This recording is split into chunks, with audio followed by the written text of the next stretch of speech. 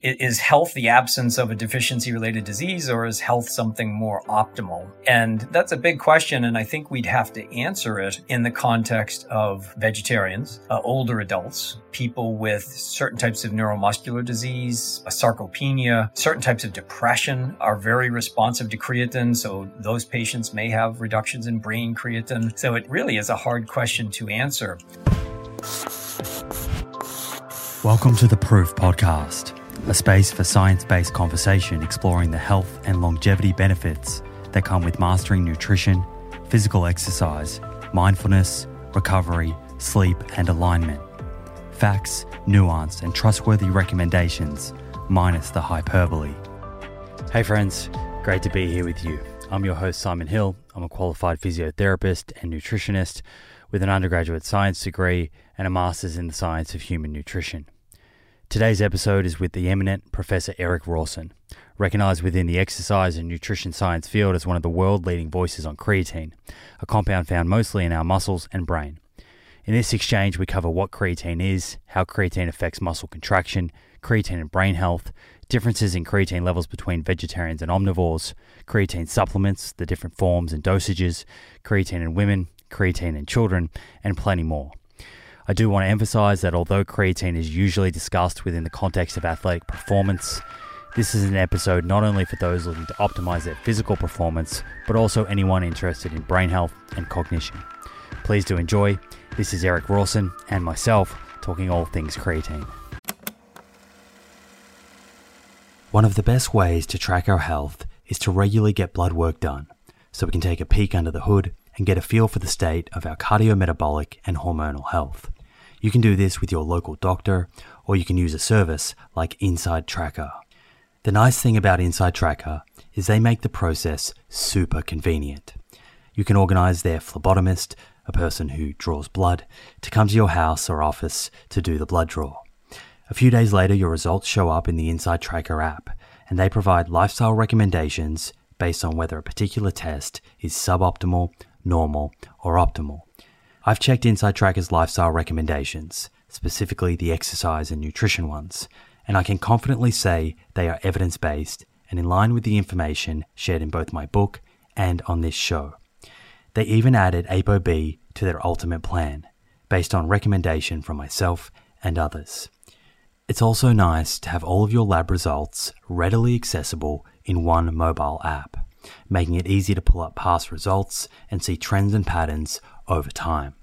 Get 20% off the entire Inside Tracker store. To get started, go to insidetracker.com/Simon for this exclusive offer. That's insidetracker.com/Simon.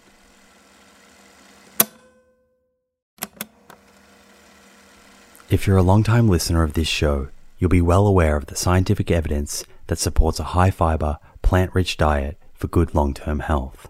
And while I certainly believe in a food-first approach, there is a role for supplements to help optimize the intake of specific nutrients and address any nutritional gaps. Enter Emil. Emil is a plant-based wellness company with a series of products to help you optimize your plant-based diet. Two of my favorite products being the Essential 8 multivitamin and the Optimal Omega Plus. The Essential 8 contains 8 key nutrients that plant-based eaters often fall short in. And the Optimal Omega Plus contains a direct source of DHA and EPA omega-3s, same as in fish, but from algae. In fact, taking Optimal Omega Plus daily, which contains 750 milligrams of EPA and DHA, is equivalent to eating 2 to 3 pieces of fatty fish per week, in line with the nutrition recommendations globally. To get your Essential 8 and Optimal Omega Plus, head to theproof.com/friends and follow the link, which will get you an extra 10% off your first order. That's theproof.com/friends. Hey Erik, welcome to the show. I've read your work on creatine for a number of years now, so it's a real pleasure to have this opportunity for you to join us today. Thanks for having me. It's great to be here. And we were just having a little laugh offline there about the fascinating world that Twitter is, and I've certainly enjoyed your tweets over the years, and it's an interesting space, isn't it? You can kind of comes with the good and the bad, but there's certainly a lot of good and a lot of learning that can be had on Twitter if you kind of focus in the right places. Absolutely. With Twitter, I'm able to find people like you and scientists who I wouldn't normally interact with, and you know, you ask the question, they respond, and it's a great opportunity to learn. Mm-hmm. You know, minus all the flaming of each other. Yeah, yeah. You need to be careful of that for your sanity. That's for sure. Perhaps to sort of kick things off here, it might be nice to share a little bit of history. I know that I looked into how far back research into creatine goes, and I saw that it goes a long, long way back to the 1800s, I believe. And I'm interested in hearing from your perspective, what are some of the sort of seminal pieces of research on creatine that put this sort of compound that is now a household name onto the map and perhaps even inspired your own research into this area? That's a great question and a great place to start.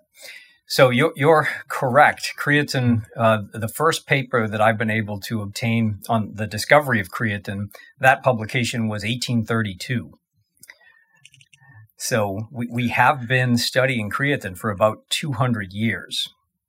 And it was really the hot topic in the 1800s and early 1900s. If you thumb through old issues of the Journal of Biological Chemistry, sometimes half of the papers are on creatine.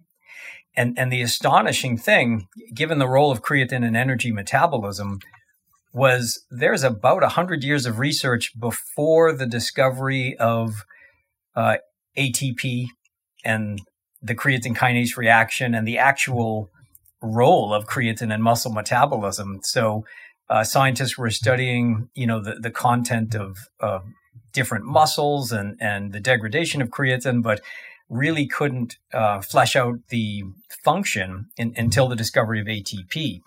What's also very interesting to me is that the great chemist, Justus von Liebig, he marketed an extract of meat supplement back in 1847, which was really a high creatine supplement. And then the first human supplementation study that I'm aware of was the early 1920s. Mm. And there were no muscle biopsies then, but they could measure creatine output in the urine. Normally, there's really no creatine in the urine. And the two authors of the paper, it looks like they themselves were the research volunteers. So they loaded themselves with creatine and realized that not all of it was recovered in the urine, meaning the supplement was staying somewhere in the body. And that's 100 years old, that paper. So they got so much work done without the modern technologies. And then, you know, we fast forward to the 1960s and the perfection the popularity of the muscle biopsy technique. And this was really the first time that we could say what was happening to things like muscle glycogen, muscle creatine, you know, as a consequence of exercise and as a consequence of dietary manipulations. So I think at that stage in the 60s and 70s, really what was going on was a lot of dietary carbohydrate manipulation and exercise tests and muscle biopsies. And no one had really done any work in the creatine space until 1992. And that was really the modern start of creatine supplementation. So that's the paper from Roger Harris and Karen Soderlund and Eric Hultman. And it was simply a descriptive study. You know, feed people creatine and measure what happens to their blood creatine and their muscle creatine. And what we learned from that study was that you can increase muscle creatine in humans with oral creatine supplementation. And additionally, we learned that exercise augments the response. And we also learned that those of us who have low creatine have the largest response to supplementation. Mm-hmm. And if you have naturally high muscle creatine, you have a smaller response. Mm-hmm. So we got all that from the one paper, and then the floodgates opened. Yeah, I want to kind of circle back to that idea of your baseline creatine levels at some point, if we get the opportunity, and chat about, say, vegetarians versus omnivores who potentially have different baseline levels and perhaps the differing effect that supplementation may have or offer to such people. I'm interested in kind of, this is a broad sort of question, but creatine as an ergogenic compound, and it seems like it's the most studied out there. Is that because of what you just described, this ability for oral creatine to actually get into the bloodstream and then end up in muscle, which for people listening, that might seem like something that happens with a lot of compounds, but that's actually quite unique, isn't it? Yes. This is something that we teach our students is, does the compound get where it's supposed to go? Right. So on paper, we can describe what a compound will do if you ingest it, and if it gets into the mitochondria, if it gets into skeletal muscle, if it survives digestion, and most of them do not. So this was very, very exciting to have, an inexpensive, widely available supplement, and not just a supplement, but a nutrient that's consumed in the diet by a lot of people. That we could actually get it past digestion and get it where it was supposed to go, inside skeletal muscles. Now, I'll mention to you before we go on to talk about the ergogenic properties that even though Rogers' paper came out in 92, proving that we can increase skeletal muscle with oral creatine supplementation, about a 20% increase on average. Certain countries, certain elite sports science coaches were supplementing their athletes with creatine absolutely back into the 1980s and probably back into the late 70s. So it's one of these instances where the athletes knew first, or if you like, the bro scientists knew before the academic scientists. They somehow put two and two together and did some self-experimentation. And in the 92 Olympics, 2 gold medalists in track revealed to the press that they were taking creatine supplements, and that was before any of the modern research came out. So things were happening with the athletes already. And has there ever been any controversy around the supplementation with elite professional athletes, or has it always been a kind of approved supplement? No, there's always controversy around something that's actually proven effective. And I would include, and you would recognize that caffeine is one of those substances. Sure. Right? How do you ban caffeine when it's the most commonly consumed drug in the world? Well, ethically, it is ergogenic. It does improve endurance performance. More recently, a lot of work has come out showing improved strength and power performance. And caffeine has a lot of ergogenic benefits, in a lot of different circumstances. So does that break half of the code about using performance-enhancing substances? Certainly, it's a very safe substance. It's a widely available substance. So there was a lot of discussion at the beginning. But really, this is a nutrient that's commonly consumed in an omnivore diet. So how do you go about banning a nutrient? We could argue that calcium has benefits for athletes, or a lot of essential nutrients. And also the body synthesizes it, which complicates things further. I know that doesn't preclude a compound from being banned. Like, we could point to testosterone, which the body also produces, but it's an interesting compound to think of for a variety of reasons. One being that some does come through the diet, depending on the way that you eat, your body does produce it. And then there seems to be quite a lot of research suggesting that adequate may be different to optimal. And all of that I'd like to kind of dig into, but it may make sense to kind of first start with what type of compound creatine actually is, and where is it synthesized in the body? How does the body go about doing that? Sure. So normal, and this is on average for the whole population, so it's a simplistic approach, but normal creatine turnover is about 2 grams per day. So we're expecting 1 gram per day to come from exogenous sources, the diet, and 1 gram per day from endogenous production. Creatine is produced from a group of amino acids in the liver, pancreas, and kidney. And here's what makes creatine supplementation so optimal.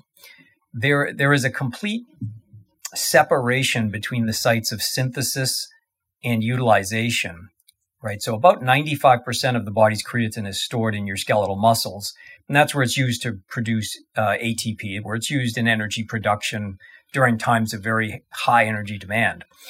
But creatine isn't made in skeletal muscles. It's manufactured in the liver, pancreas, and kidneys. So skeletal muscle readily takes up creatine, right? Not all substances, and other substances, you will have a difficult time getting them into the muscle, but the muscles are ready to take up creatine because they're designed to take up creatine produced in other parts of the body and to take up creatine that's ingested with the diet. So then about 95% of it's stored in your muscles and most of the remaining 5% in the brain. And with regards to the compound being considered essential or non-essential, terms that are often used to describe whether one needs it in the diet or not. So you've just explained there the typical person would sort of endogenously produce about 1 gram a day, and then another 1 gram would come through the diet. Do you consider this a non-essential nutrient, and that for sort of adequacy, your body will produce enough, and that 1 gram is enough to be adequate? Yeah, that's a great question, and you're one of the few people who's ready to discuss this. Or who has even really probed this question. And I think that's because of your background and your other interests. So I guess the way to frame it is that there is a wide range of what is considered normal muscle creatine values. And if you have low muscle creatine, there doesn't appear to be an impairment. However, there are some very rare genetic disorders, and these are disorders of creatine transport or creatine synthesis. These occur in children, and the consequences are rather devastating. They are very, very sick, and the only way that you can rescue them is with creatine supplements. Mm-hmm.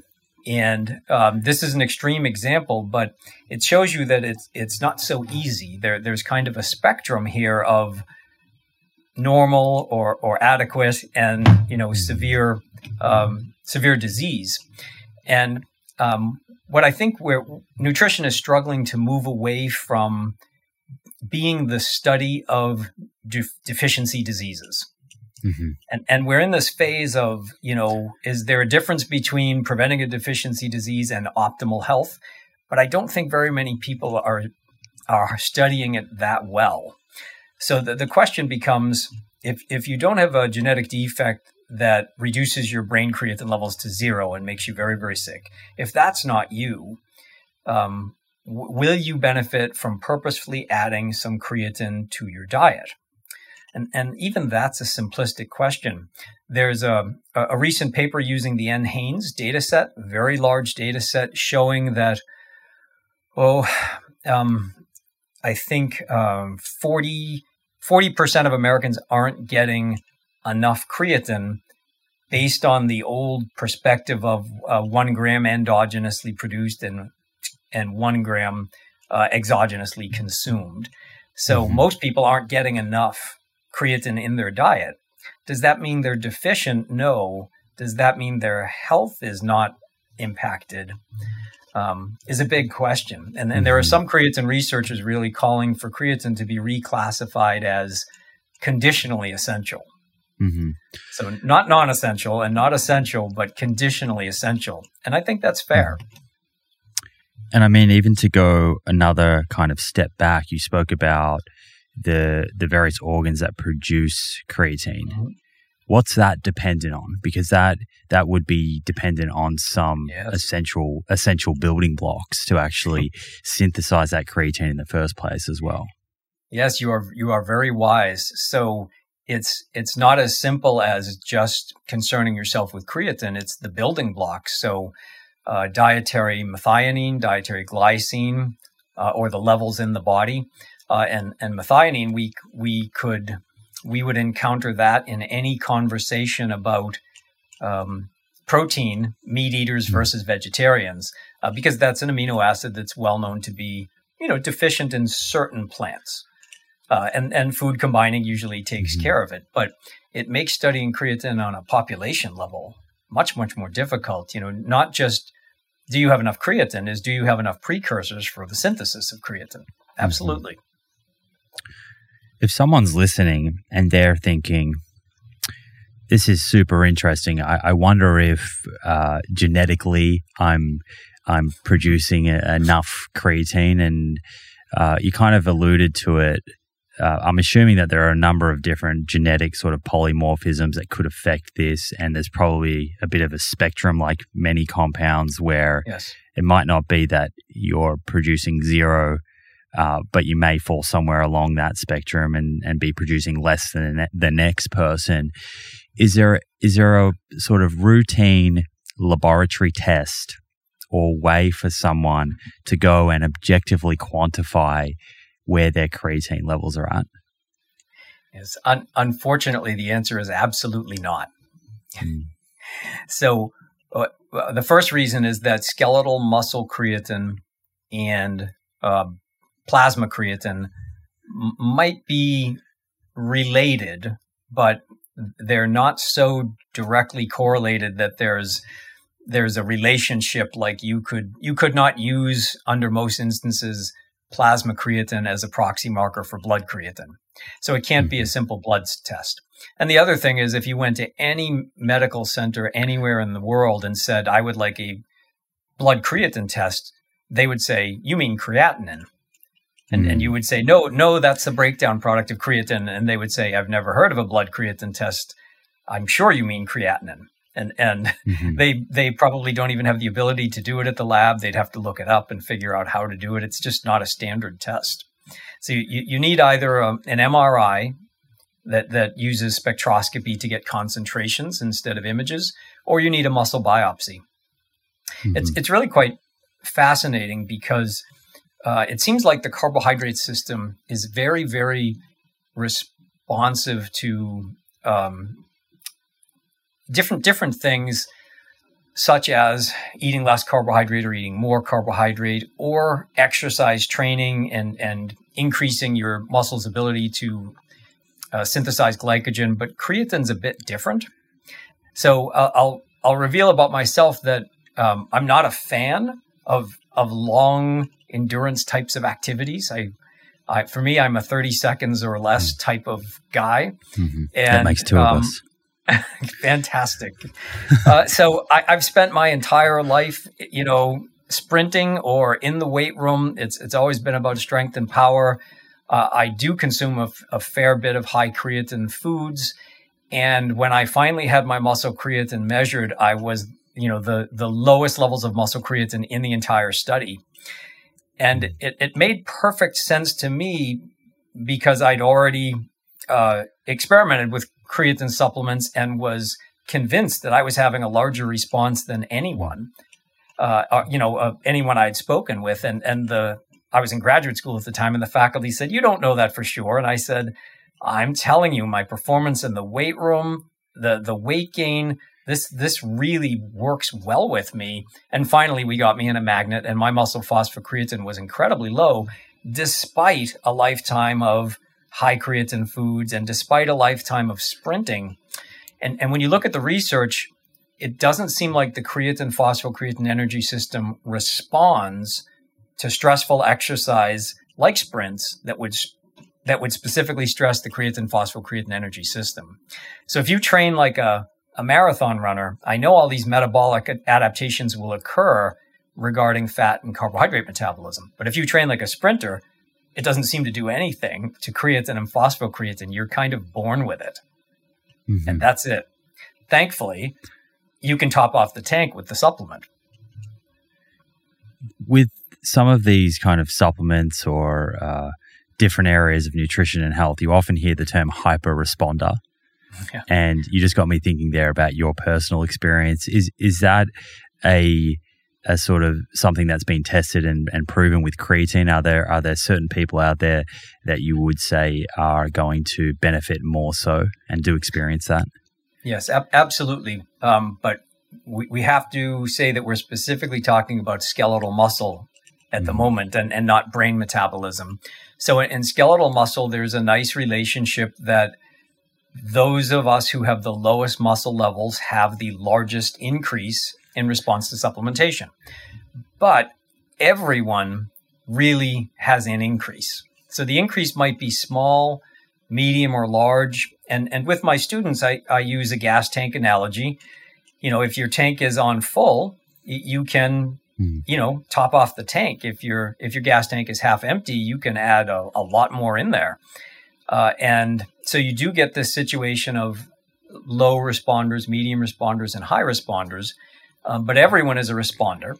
And you can augment the response a little bit by combining it with carbohydrate and protein.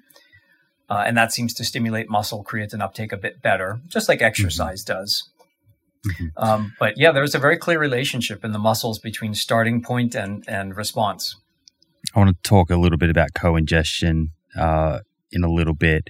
But while we're on this idea of some people perhaps getting larger benefit, a greater magnitude of benefit through supplementation, are there studies that have quantified the kind of baseline differences between a vegetarian and a typical omnivore? What are we talking about in terms of the size difference in creatine stores? It's a great question. There are no exact numbers, and there's probably not exact numbers for a lot of these measurements we're interested in, like, cholesterol's a range and calcium's a range. So creatine is a range, but I think it's because it's been approached like having low muscle creatine is no big deal. People haven't been paying attention to that range as much as they should have. So there's a small number of studies where they either measured vegetarians or they converted people to a vegetarian diet and watched their muscle creatine rapidly decrease. So blood creatine is about 60% lower in vegetarians, and muscle creatine is on average, I'd say about 20% lower. I've seen some studies say around 15%, and some studies say, more like 25 or 27%. So if we pick an average and say 20% lower baseline muscle creatine and maybe 60% lower blood creatine, I think those are very good roundabout measurements to describe a non-meat eater. So would it be kind of fair to say that the average, and I know we're talking averages here, but the average, and you and I are not average and the listener's not average, but if we are talking averages here, the average vegetarian would potentially get more benefit through creatine supplementation than the average omnivore because of that lower baseline? Absolutely. And there's, again, this is one of the smaller parts of the large body of creatine supplementation literature. But if you look at the individual values, so omnivores on average may have a 20% increase in muscle creatine with supplementation. With vegetarians, it's typically high. It's always higher, possibly much, much higher, right? Depending on the starting values. So I've seen vegetarian increases of 40% and 50% and even higher in some individuals from creatine supplementation. So we expect the increase in tissue levels to be higher, and then subsequently, depending what your sport performance is, we expect you to gain a larger ergogenic effect if you're starting out with very, very low levels like a vegetarian. Is it possible through diet to consume enough creatine? I know you said personally you were eating a lot of creatine-rich foods, but your levels weren't super high. Do you think that the sort of optimal amount of creatine could be achieved through diet alone? That's a great question too. Can you achieve the optimal amount of muscle creatine through diet alone? I think in general, we're supposed to say yes, because everyone exists in this massive, normal, healthy range. But, so if you don't have a creatine deficiency disease and you're not symptomatic, are you then fine? That's a bit different question, because we're transitioning nutrition from, is health the absence of a deficiency-related disease, or is health something more optimal? Mm-hmm. And that's a big question, and I think we'd have to answer it in the context of vegetarians, older adults, people with certain types of neuromuscular disease, sarcopenia, certain types of depression are very responsive to creatine. So those patients may have reductions in brain creatine. So it really is a hard question to answer. Mm-hmm. And as we mentioned earlier, it appears that the population isn't even getting that minimal amount of creatine based on the NHANES data, which I think has not been talked about that much. Mm-hmm. So is this something that we should be looking at practically? Like in the United States, we look at calcium. We say, yes, you can do this with food, but will you? No. So what are you going to do about it?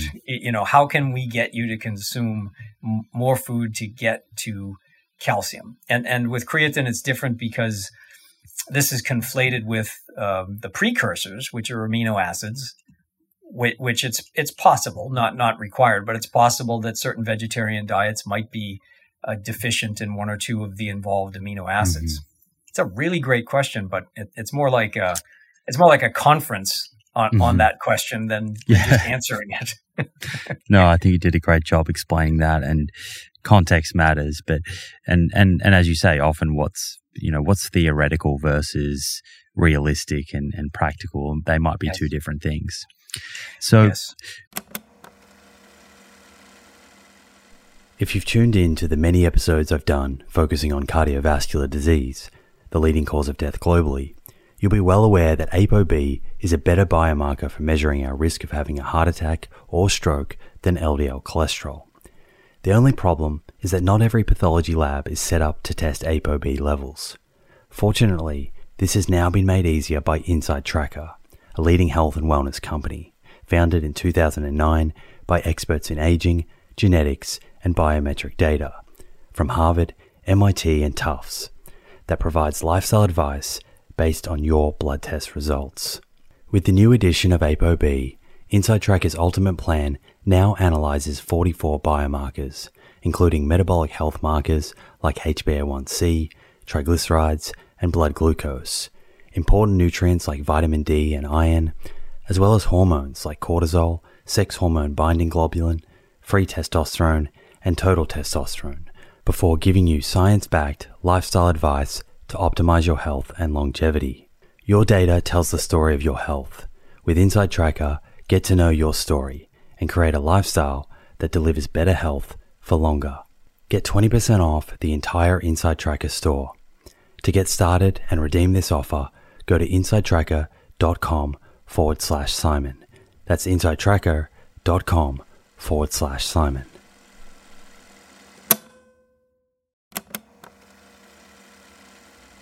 Hey friends, the scientific evidence on lifestyle habits that lead to longevity is clear. Now it's time to put this knowledge into action.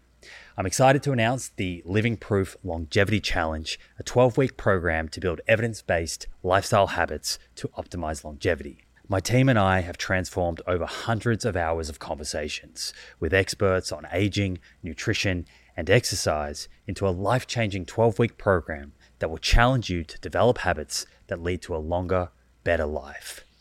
This is a unique opportunity to gather health data about yourself that has the potential to change your life for the better.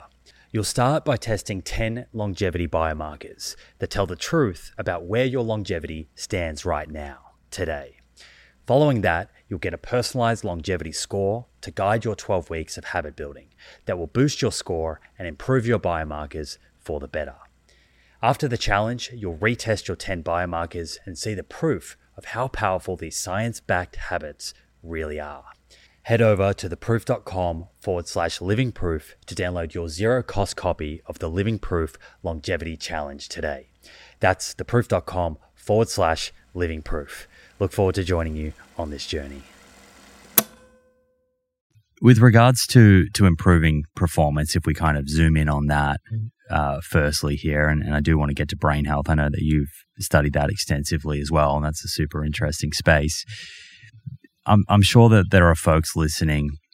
I've heard you reel off ATP, and they're kind of interested in learning about some of the specifics with regards to creatine and their performance. So if we zoomed in on the level of, say, a muscle cell, what is creatine actually doing that leads to enhanced power, strength, and resistance to fatigue, all that sort of stuff? Sure. So ultimately, all of our macronutrients, carbs, fats, and protein, if they're going to contribute to energy production, they have to arrive at the compound adenosine triphosphate, ATP. That's the only thing that fits on the head of myosin inside your muscle cell. It's the only thing that allows muscle contraction to occur. And so, we have backup systems. We have a small amount of ATP in our body, and then we have backup systems that can be used to replenish ATP while we're exercising. So we can break down fat to make ATP. We can break down carbohydrate to make ATP. And we have a small amount of phosphocreatine in our muscles. So when we break down ATP and our muscles contract, we immediately need to replenish that. And when you lop off one of the phosphates of ATP, you have to get a phosphate from some place, and that comes from phosphocreatine, or what some people call creatine phosphate. So what you're actually doing here is you're increasing the size of the creatine phosphate or the phosphocreatine pool inside your muscles. So if you think of, if you were to run as fast as you could for 100 meters, if you just had some ATP in your muscles, you wouldn't make it 100 meters. Your muscles wouldn't be able to contract. You'd be out of fuel. So the backup system starts, and phosphocreatine donates its phosphate to this chemical reaction. Your muscles continue to contract. So the breakdown of phosphocreatine is unbelievably fast. It's a limited supply, but it's instantaneous. So that's the energy system that allows us to do that 10 seconds of maximal sprinting. And certainly, it contributes a large amount to 20 seconds or 30 seconds of sprinting. And now you start to see how it's relevant to things like football or rugby, where there's intermittent bouts of sprinting. And you can find, high intensity exercise where we rely on creatine phosphate to supply energy. You can find high intensity exercise in the Tour de France. They sprint the last 30 seconds to the finish line every single stage. So there's a great deal of evidence, hundreds of studies to show that if you load a muscle with creatine through supplementation and you challenge someone with 30 seconds or less of maximal, very high intense exercise, their performance will improve. And then there's also some nice, really well done studies that show if you embed those sprints into a long endurance ride, or put it at the end of an endurance challenge, you also get an ergogenic effect. And that's the cycling analogy. So can really benefit athletes across a wide spectrum, not just the 100-meter sprinters among us. And in that case, in endurance exercise, are you talking about, from a supplementation protocol point of view, just saturating the cells with creatine before exercise, or is it something that an athlete would be consuming during that endurance bout? That's a great question. I think the bulk of the research suggests that we should be increasing muscle creatine content before the actual athletic event.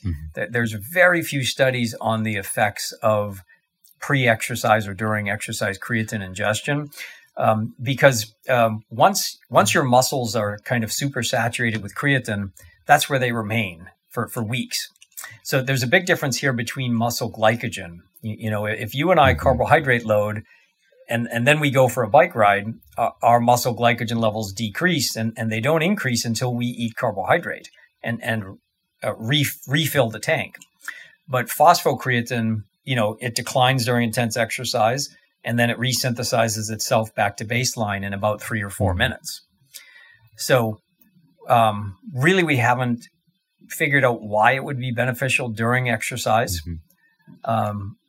But that's before we started thinking about the cognitive effects. Sure. And I do know some athletes who take, their creatine once a day prior to whatever athletic challenge they're participating in, and they claim that there's a beneficial effect on mental clarity. But for the most part here, we're talking about filling up the tank before you get on the bike. What about this idea that post-exercise is a good time to replenish creatine stores? Is there any sort of scientific validity to that? Sure. It's so the muscle creatine uptake is insulin mediated. So you can augment muscle creatine uptake in a few ways. One would be to inject yourself with insulin, but you'd probably die, so we don't recommend that. The other would be much easier, and that would be eat a nice meal, right? So if carbohydrate and protein combinations, which we would expect athletes to be eating, if you have a large post-exercise or post-training meal, which most people do, that would be a good time to take your creatine because you'll have a large hyperinsulinemic response, and that will augment muscle creatine uptake. Exercise has insulin-like effects. It does the same thing. So I think if you're going to take creatine once a day, that's probably the best time. Not urgent. You don't have to consume it in your automobile while you're sitting in the parking lot, not in the locker room. You can make it home and cook your meal and or you could, I know some athletes will make that part of their kind of post-exercise snack, which might be a carbohydrate protein type of beverage before they shower or sit down and cook. But I think the post-exercise period, and I don't mean immediate, I think that's a great place. I guess the only folks that may want to consider having their creatine with insulin or exogenous insulin are those that are living with diabetes. But again, that will probably pair with when they're about to eat a meal as well. Yes, it will. I think we've overcomplicated it. You could augment muscle creatine uptake by eating, some sort of a candy bar, which would have a very large hyperinsulinemic response. So everyone's saying, what's the ideal carbohydrate? And, what's the difference between fructose and glucose? And you could literally just go eat and take your creatine at the same time, and that would work very well. What's the magnitude? You spoke to hundreds of studies that have looked at this and different types of performance. What's the kind of magnitude of benefit that maybe someone could expect to experience? That's a great question, and it's so hard to quantify because of the different types of performances that we're describing. So in some cases, it's something like repeated vertical jumps. Or in another case, it might be repetitions in the bench press or a 30-second cycling sprint or, a 10-second cycling sprint. So the time domain is often different. And then, if you start to add in things like swimming, that's a completely different effect. The effect is not large, and it shouldn't be, right? Because this is a nutrient. This is a naturally occurring nutrient that our bodies already have great stores of. So we shouldn't expect drug-like effects. And this doesn't produce drug-like effects. But, let's say on the order of 4 or 5%, something like similar to a caffeine response or some of the other few dietary supplements that have a performance-enhancing effect. So not large, but, practically speaking, very, very important. So a 5% improvement in the 100-meter sprint in track and field, or a swimming event, my gosh, they win and lose races by the 100th of a second. Yeah. Right. So it's important with the elites, but what if you're an older adult and you have physical frailty, and this is allowing you to get up the stairs more safely, more powerfully? What if it improves your activities of daily living? Certainly, that's not a small effect then. And for the average humans among us, in creatine, it is at its best, I think, in the weight room. So there's the difference between a sports performance aid and a training aid. So repeated bouts of high intensity exercise, we like to give people this image like a football field or a rugby field. But this is what we do in the gym. We squat, we rest for 2 minutes. We squat, we rest for 2 minutes. And creatine is ideal there. So if you believe that your strength and conditioning program will translate into better athletic performance or perhaps a better quality of life, this enhances your performance in the weight room. And to me, that's major. Yeah, I've been taking 5 grams a day of creatine monohydrate for as long as I can remember, and we can dig into the type of creatine and whether that dosage is well supported by the evidence in a moment. But you were talking earlier about creatine's role in replenishing ATP, and this being crucial to the production of energy and performance. Why not, and this will be a silly question, but I think it's worth asking, why not just take an oral form of ATP and sort of bypass creatine? The simple answer is it's supposed to get destroyed by digestion, and I believe it will get destroyed by digestion. And whatever doesn't will not increase your body's ATP stores. Unfortunately, for anyone listening, you'll be able to find the one-off study where ATP supplements produce this enormous ergogenic effect. And these are data that will not be reproduced. And these are data that will not be built upon, because I think it was a very curious finding. And it what we're looking at with creatine is replication on the order of hundreds of studies. Certainly eating ATP, it shouldn't get through digestion. I don't believe it does, but people have tried it and occasionally found something, curiously. Tell me a little bit more about the science looking into creatine supplementation and older adults. I know that you mentioned sarcopenia and muscle loss and how that can affect someone's quality of life. What studies do we have that have actually looked at creatine supplementation in a kind of clinical trial manner with this population? This is actually a fairly large body of literature, and this is something that we were involved with the original studies back in the mid-90s. It just occurred to us that a lot of the things we were talking about, including creatine and protein and some other nutrients, things we were thinking about to take the biggest and the fastest and the strongest and make them bigger, faster, and stronger. Finally, someone said, why not older adults? Where they already have lost some muscle, they already have lost some strength, some power, decreased muscle endurance and muscle mass. And we started in the mid-90s giving older adults creatine and looking at the ergogenic effect. And we'd see improved muscle endurance or reduced muscle fatigue, if you will. And then other people started adding creatine to long-term resistance training programs in older adults.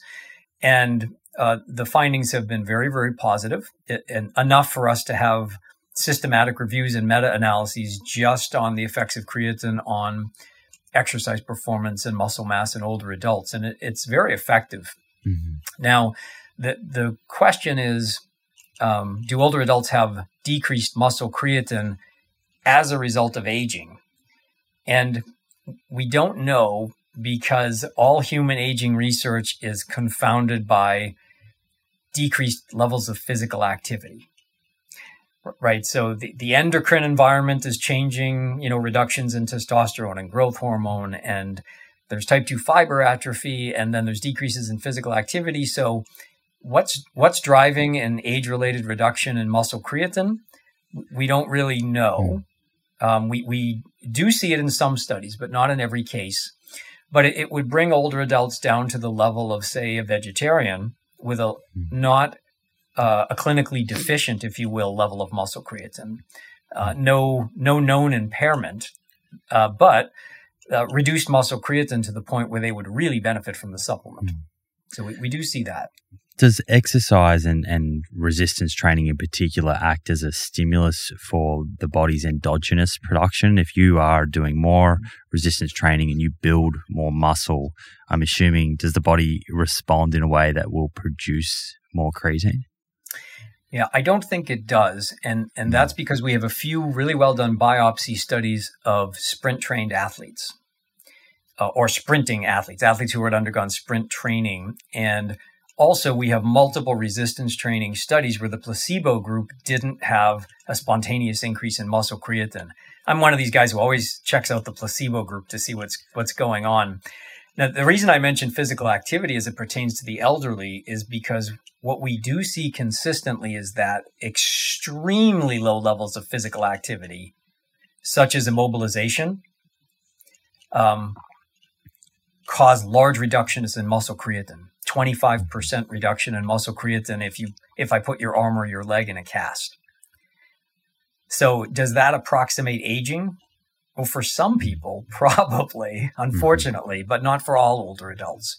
So physical inactivity versus, an immobilization laboratory model is different, but extremely high physical activity doesn't seem to increase muscle creatine, but extremely low physical activity does seem to decrease it. Mm-hmm. What do we know about the dosages for creatine supplementation, say in older adults versus athletes? Is it a similar kind of dosing protocol? Yeah, I believe it's the same. The analogy of filling up a gas tank is the same. So there are two approaches here, and one is if you're in a hurry, take about 20 grams per day for 5 days, and unless you're 400 pounds of muscle, which we don't see often, for most human beings, 20 grams per day for 5 days will get your muscles super saturated. Mm-hmm.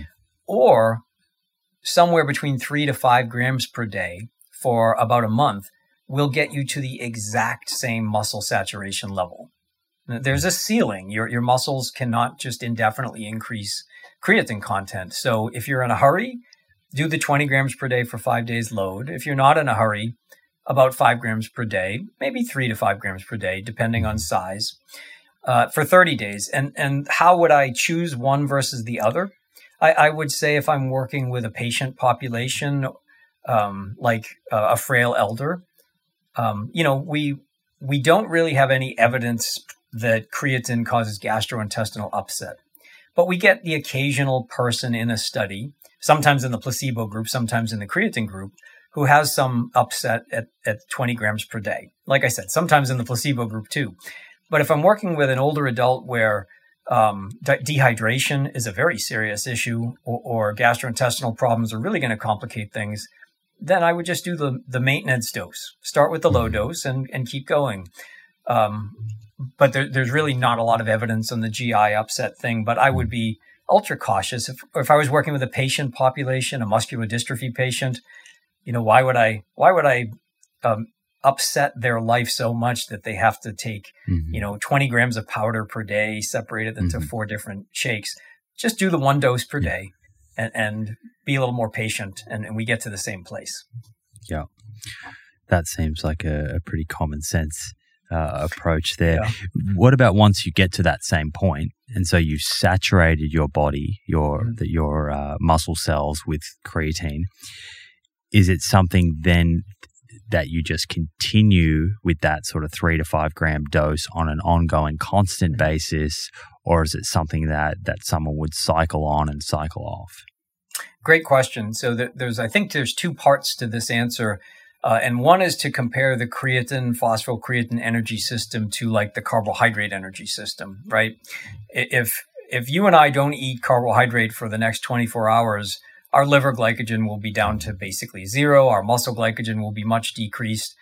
If we don't eat creatine for the next 24 hours, nothing will really happen, right? It takes a few weeks, maybe 3 weeks on a vegetarian diet to really decrease your muscle creatine levels. So if you increase your muscle creatine levels to about 20% above baseline, if you stop taking creatine immediately, it probably takes you about 6 weeks to get back down to baseline. So if you want to continue to have these supersaturated levels, you take your 3 to 5 grams per day. And if you forget to take it on Monday, don't panic. Don't go through the loading cycle again. It may decrease 0.1%, but it's not going to have a major impact. Once you supersaturate your muscles, they're stuck there, and it's going to take you a few weeks for everything to get back down to normal. Now, the cycling question is really interesting as well. I think if there's any sort of, down regulation, right? And that's a word that scares people. Won't my endogenous synthesis be suppressed? And won't there be down regulation of transporters? And I always ask them, are you aware what happens with mineral metabolism? If you're on a slightly low calcium diet, won't your body adjust and you'll absorb more from your diet? The same thing with iron. If you're on a slightly higher diet, won't you excrete more, increase loss?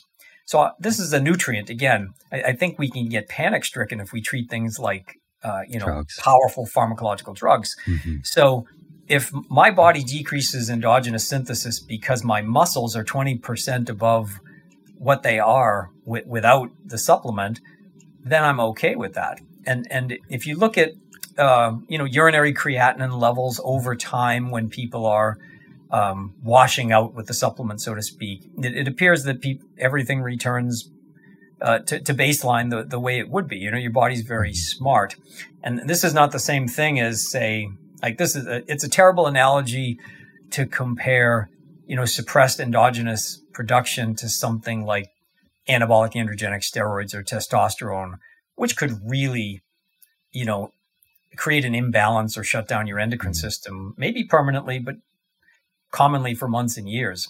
With creatine, because this is a nutrient, I don't see a reason to cycle. I think if there is some down regulation, I'm probably happy about that because it's just the body regulating, the ceiling effect inside your skeletal muscles. I'm not aware of any data that say cycle away, and that's me thinking of it in the context of other nutrients. I mentioned that I take creatine monohydrate, and there are many different types of creatine compounds out there that are often marketed to folks in the health and fitness space. As a researcher in this area, actually conducting science, I just love to hear your thoughts on whether anyone should entertain any of these other compounds. Are they as well researched? Are they better, as some people claim? Sure. And this is one of my favorite questions to answer at conferences because I usually write it in all capital letters on my slides and I yell it to the audience. 99% of the research on safety and efficacy is on creatine monohydrate. The products, and there are a lot of them, you are correct, the products that advertise increased absorption, well, creatine monohydrate is about 99% absorbed. If you can improve upon that, show me. But none of these other supplements have muscle uptake data or, blood kinetics or anything like that to support any sort of benefit. They're always a lot more expensive. There's always a lot less creatine relative to creatine monohydrate. There is simply no reason to ingest a creatine supplement that's not creatine monohydrate. And some of them have been shown to be pro-creatinine supplements, where muscle creatine doesn't even increase, but the level of creatinine in your body does. And some of them have almost no creatine in them at all. But there's just no research in that space. 99% of the safety and efficacy data is on monohydrate. Do you know how most creatine monohydrate supplements are made these days, if someone's kind of interested in the origin of the compound? It's I can't speak intelligently like from like a manufacturer could. It's synthetic, so there are no problems for vegetarians. I've been to the company. There's one manufacturer left in the world outside of China that manufactures creatine, and that's Alzchem Degussa, or Alzchem as they're known now. And this is the creatine. This is not me recommending their creatine. This is the creatine that I use in research, that I've used in research funded by the National Institutes of Health. So I've gotten it approved to use that research on humans through the NIH. And their website has, some information about purity and a bit about manufacturing, but it's synthetic. So it's, as I said, it's not a problem for vegetarians to consume the monohydrate supplement, which is good to know. But they have a lot of information about the purity of their product, the quality of their product, manufacturing standards. What was the name of that one? I'll put that in the show notes. So Alzchem, Alzchem, they make, or they only market under the CreaPure brand. And I think what a lot of people don't realize is that there aren't that many supplement manufacturers. There are a lot of supplement retailers. So if you read the back of the bottle, it often says manufactured for or manufactured by. And so you can buy CreaPure creatine under a number of different labels. So they would sell it to a different retailer, a different manufacturer. Now, full disclosure, Alzchem about a year ago asked a lot of us to sit on their scientific advisory board. So I do sit on their scientific advisory board, which, gosh, has really reinvigorated creatine research and gotten a lot of people talking again. So I'm actually very, very, very pleased for that. But there are some issues with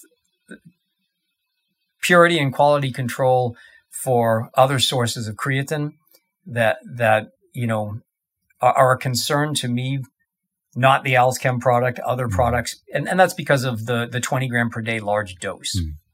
I've studied a fair bit about dietary supplement purity, and this is an issue with herbs. This is an issue with vitamins and minerals and a lot of other products. It's not a creatine specific product. So just to clarify though, CreaPure is kind of like a proprietary name that other brands could use, but that gives you an indication that it leads back to that source you're talking about. Yes, absolutely. And I just, despite the appearance of a conflict here, I have no problem pointing people in that direction. And again, it's because when anyone asks me, an institutional review board or a funding agency, when they ask me, prove this is a safe and pure nutrient that you're going to supplement humans with, I'm able to do that. And to me, that's quite a standard, which it can't even be achieved with some dietary supplement studies.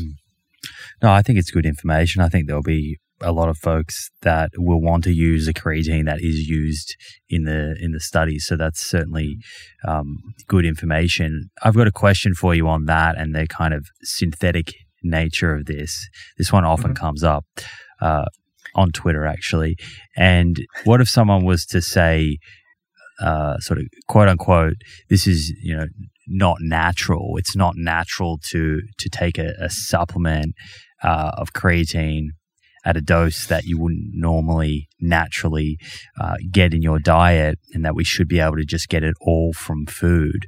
What would your response be to that? I'm sure you've had that a few times in your career.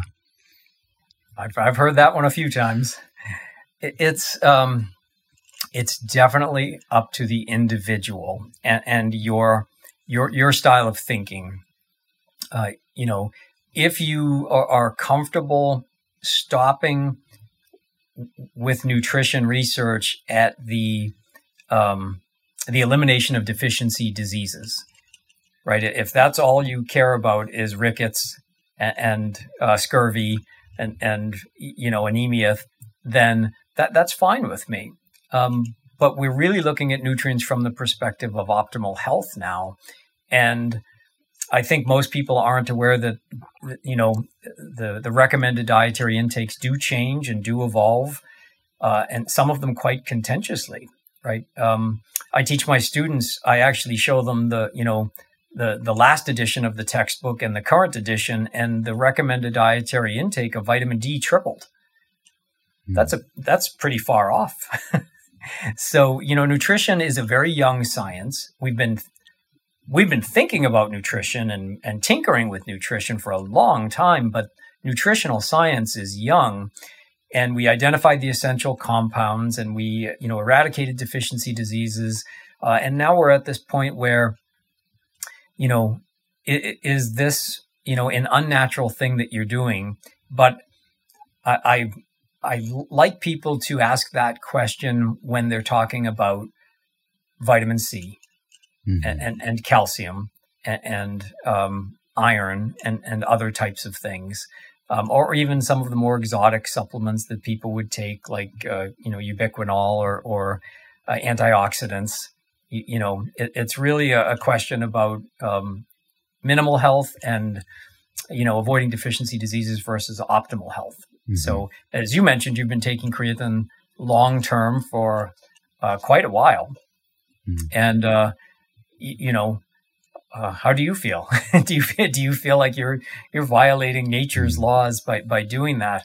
It also has to be worked into your diet, right? Because meat consumption, meat's cost, the health effects of the saturated fat in meat, the ability for older adults to chew meat, or the ability of people to digest meat. Issues related to climate or farming techniques or eating animals in the first place, these all have to be put into that, the context of that simple question: are you doing something unnatural? Mm-hmm. Yeah, I think we kind of share the same view on that, and I'm a big believer in not ruling something out just because it is quote unquote unnatural, and looking at the evidence and trying to dig into that question that you're putting out there around what is adequate versus what is optimal and may improve health span, improve quality of life. Right. And this is all wrapped around the largest issues we have, which are related to obesity, physical inactivity, poor physical fitness, and cardiometabolic disease.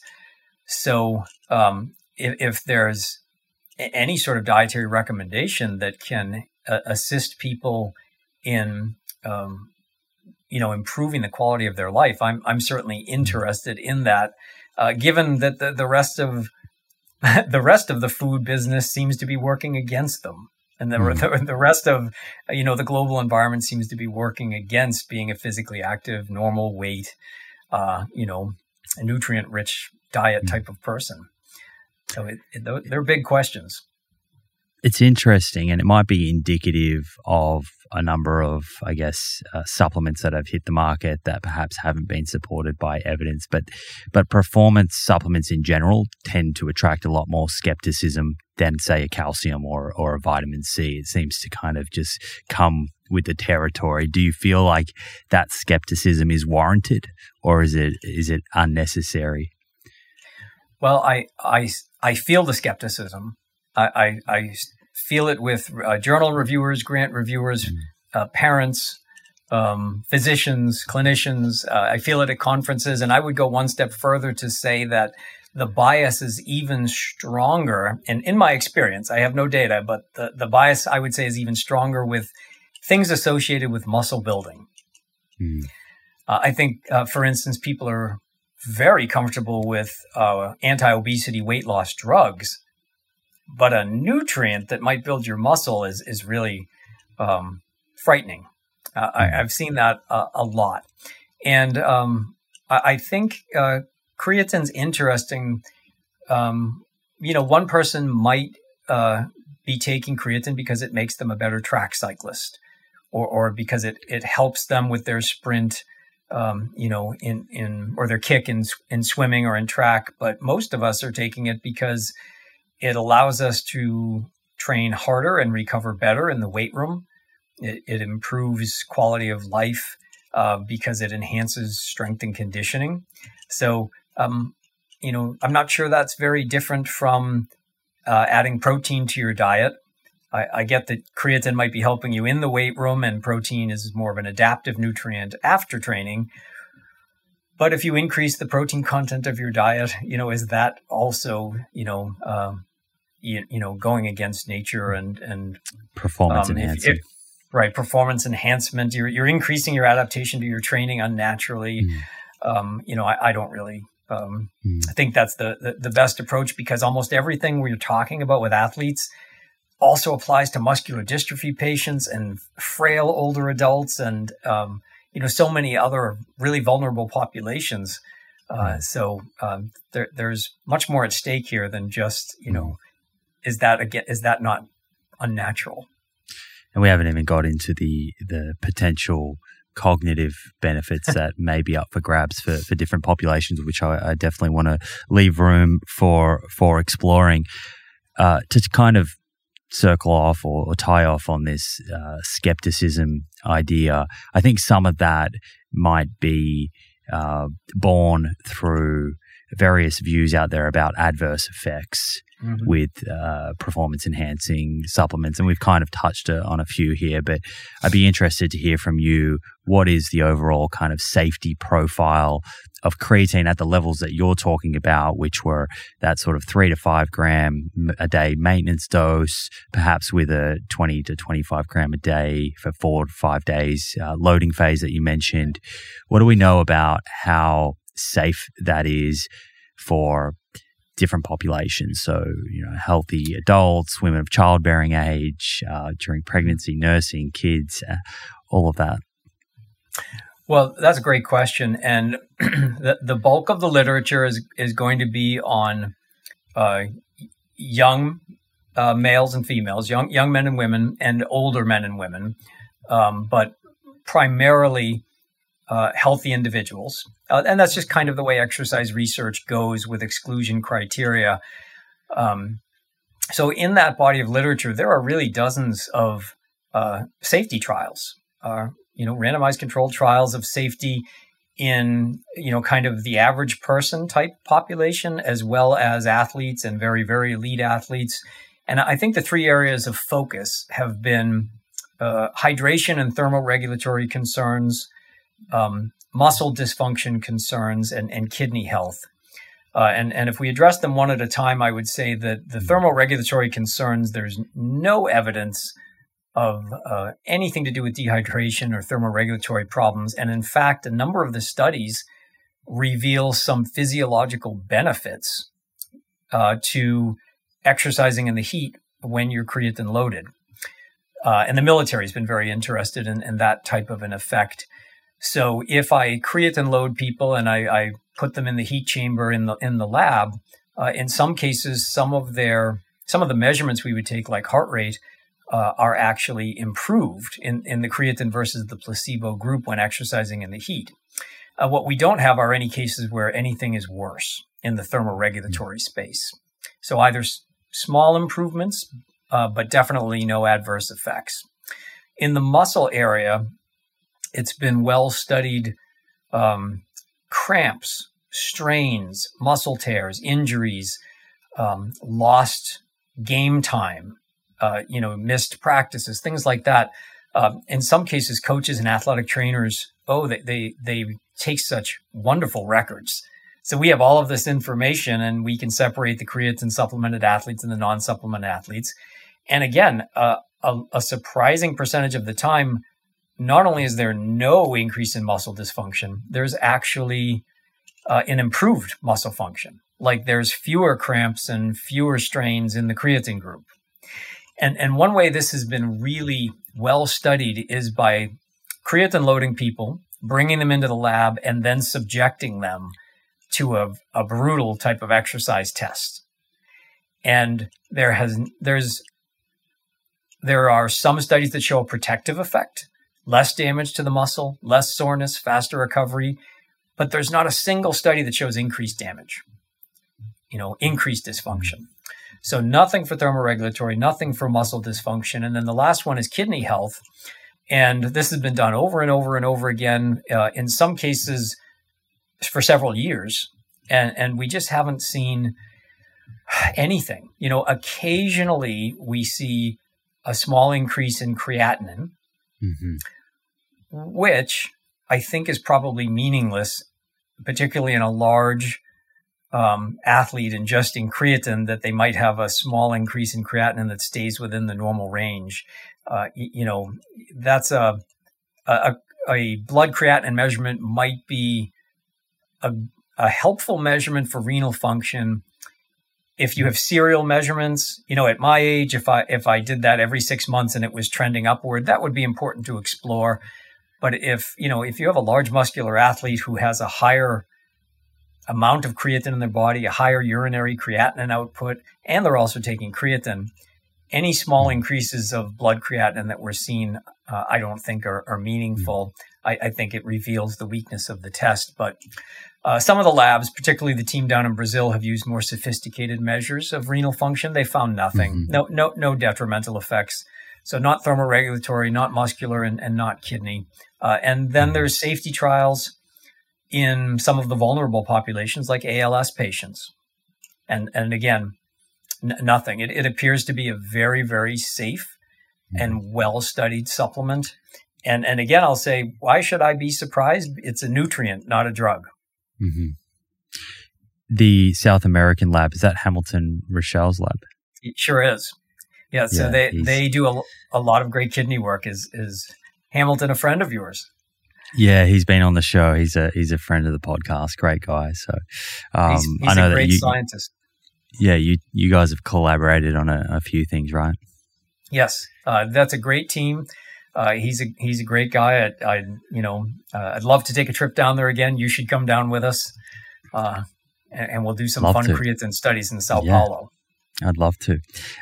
While we're on this topic of safety, I have a few kind of specific questions, things that I've seen come up or people have asked me. I get the odd comment about creatine increasing hair loss, particularly in genetically susceptible men. And there seems to be this idea out there that it raises DHT levels and this might affect hair. I tried to look into this and it seemed like there wasn't a whole lot of evidence to support that, but I'd love to hear from you on that. Yeah, I get that question as well. I don't know how it started. It's possible it could be traced back to this older study, one study that showed a small increase in as you said, dihydrotestosterone, and DHT levels have to do with male pattern baldness, and the medications that would hopefully slow down baldness would be DHT blockers or inhibitors. So it makes sense on paper. But I'm not quite sure that one study that showed an increase in DHT levels, 20 years ago, and the data have never been reproduced. I'm not sure that's enough to set off the alarm, because again, we're talking about a nutrient. So really, if I ate 2 large steaks a day, would you expect me to have accelerated hair loss? When you put it in food context, then it starts to sound strange. I do know there's a clinical trial that's underway to really address this, but it's ongoing at the moment, so we don't have those data.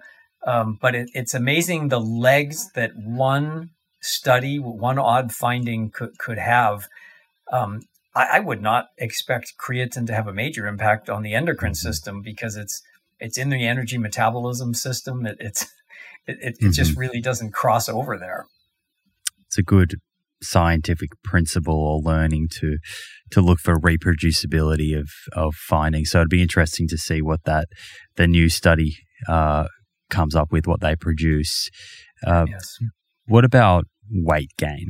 I know that some athletes, for example, boxers or even bodybuilders who are sort of conscious of their weight at particular times leading up to events, and often avoid creatine at these times in fear that it will lead to water retention.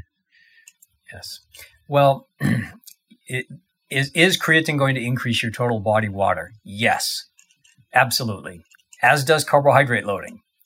So I always start with that because there seems to be this fear of water retention when it's creatine, but everyone's okay when it's glycogen, right? So glycogen retains 3 times its weight in water, and marathon runners deal with it, cyclists deal with it. The thing about creatine is that because once you load your muscles with creatine, once it attracts that water, you can't get it out of the muscle cells just by not eating creatine for a day, right? Any of your listeners who've experimented with low carbohydrate diets and weight loss know that if they reduce their carbohydrate intake, they'll see rapid weight loss in a few days. And most of that is glycogen and water. But if you have elevated creatine stores, you're going to have elevated body weight for the next, even if you stop taking creatine, for the next 4 to 6 weeks. So if you are struggling to make weight, please stay away from creatine. I don't want it to drive you to even more unhealthy weight restriction or weight loss practices to make it into a weight class. We published a case study of an individual who, after a month off creatine, his muscle creatine levels were still more than 20% elevated, and his body weight was still very much increased after 30 days off the supplement. So, especially if you're a high responder, right? So if you have weight class restrictions and you're not, you're going to struggle to make weight, you need to think carefully about this because, you can't correct it unless you take a full 4 to 6 weeks to get the creatine and the water out of your muscle cells. I think that's an important message. And then I think people can make their own decision. Now, I think the unexplored area scientifically, I think weight class is more of a common sense issue. The real scientific issue that hasn't been addressed is that some of this weight gain would be metabolically enhanced tissue, for lack of a better expression, and some of it will be just water. Right. So, in endurance sports, if you lose maybe 1 or 2% of your body weight, you're probably more efficient and even faster over a long, long race. What happens if you gain 1 or 2% body weight? In a long race, you'll be slower. So what happens, in a sprint, it appears that the metabolic benefit outpaces any weight gain. And in sports where you're seated, like crew, like rowing, it appears that the metabolic benefit outweighs the weight gain. And when you say metabolic benefit, you're talking about the enhanced ATP production as a result of having the extra creatine stores despite the extra weight. Exactly. Higher starting muscle phosphocreatine levels at the beginning of the race. You will, be able to last longer or generate more power over time. But the weight gain probably won't affect you if you're in a boat. It probably won't affect you if you're on a bike. It probably won't affect you in 10 seconds or less. But what if you're a swimmer? Will the increased body mass increase resistance in the water? You're a little bit larger. It's a good question. Now, there's a lot of studies that show an ergogenic effect of creatine in swimming. So I think the weight gain issue is something that you have to be in a weight-bearing sport like running, and it has to be a very long event. And most of those athletes probably aren't taking creatine. Right? I have evidence that it will improve your performance, say on the soccer pitch. You'll gain half a step or a step on your opponent. So the metabolic benefit outweighs the weight gain benefit in most situations. But it's possible there's a sport out there where the weight gain might be a biomechanical disadvantage. And in that instance, it wouldn't mean not using creatine altogether, perhaps, but it would perhaps mean timing when you are supplementing and not, and allowing sufficient time to get the body weight down for an event. Sure. And it could be that that's what you use in the off season as part of your strength and conditioning program. But, it depends on the athlete. I have not seen any evidence that there's an ergolytic or, a performance decrement type of effect. But in theory, there could be a biomechanical disadvantage if you're heavier. Most of this research was done by strapping weights to people's bodies and having them run long distances. And yes, they get slower. This is a small amount of evenly distributed water weight with a metabolic improvement. Do you have a sense for the kind of percentage of athletes, either at an amateur or professional elite level, that are using creatine versus are not? Boy, that's a terrific question, and also not an easy one.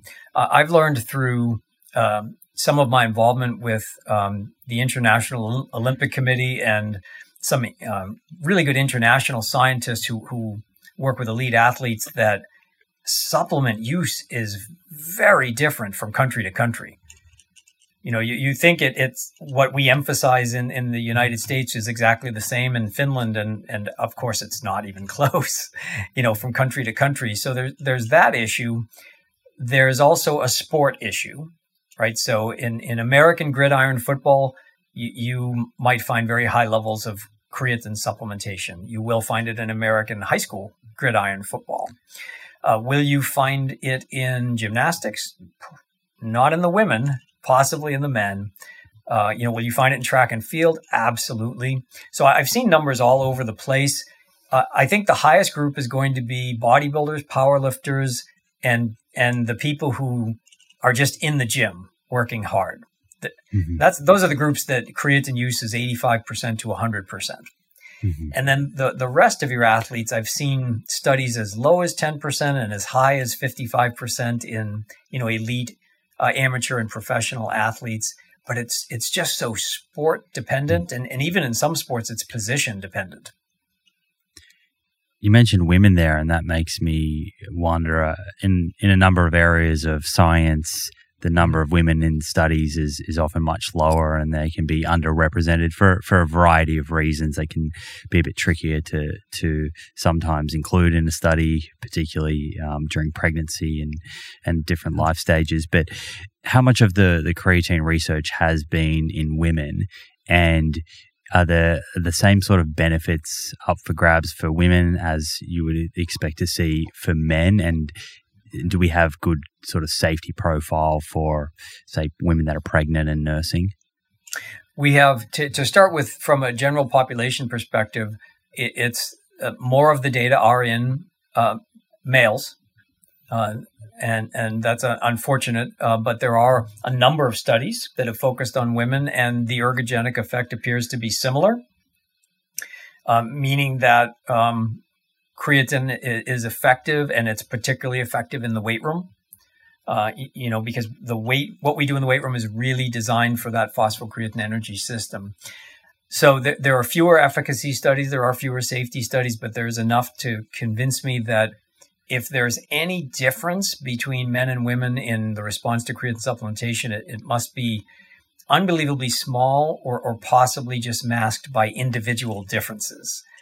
Like the women may not be vegetarians, but they might be low meat eaters, or they might have, a few people might get into a small study who have unusually high natural creatine levels. But anything that pops up in the literature that says, well, there looks like there's a difference here, I'm not convinced. I think it's the same response, men or women.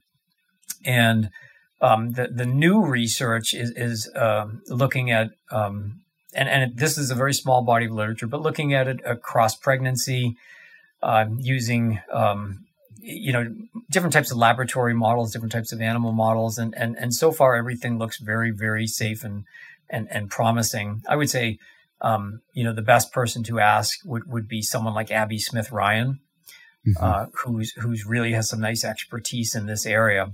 But again, why do we start with the perspective that there could be an adverse event when we're talking about a nutrient?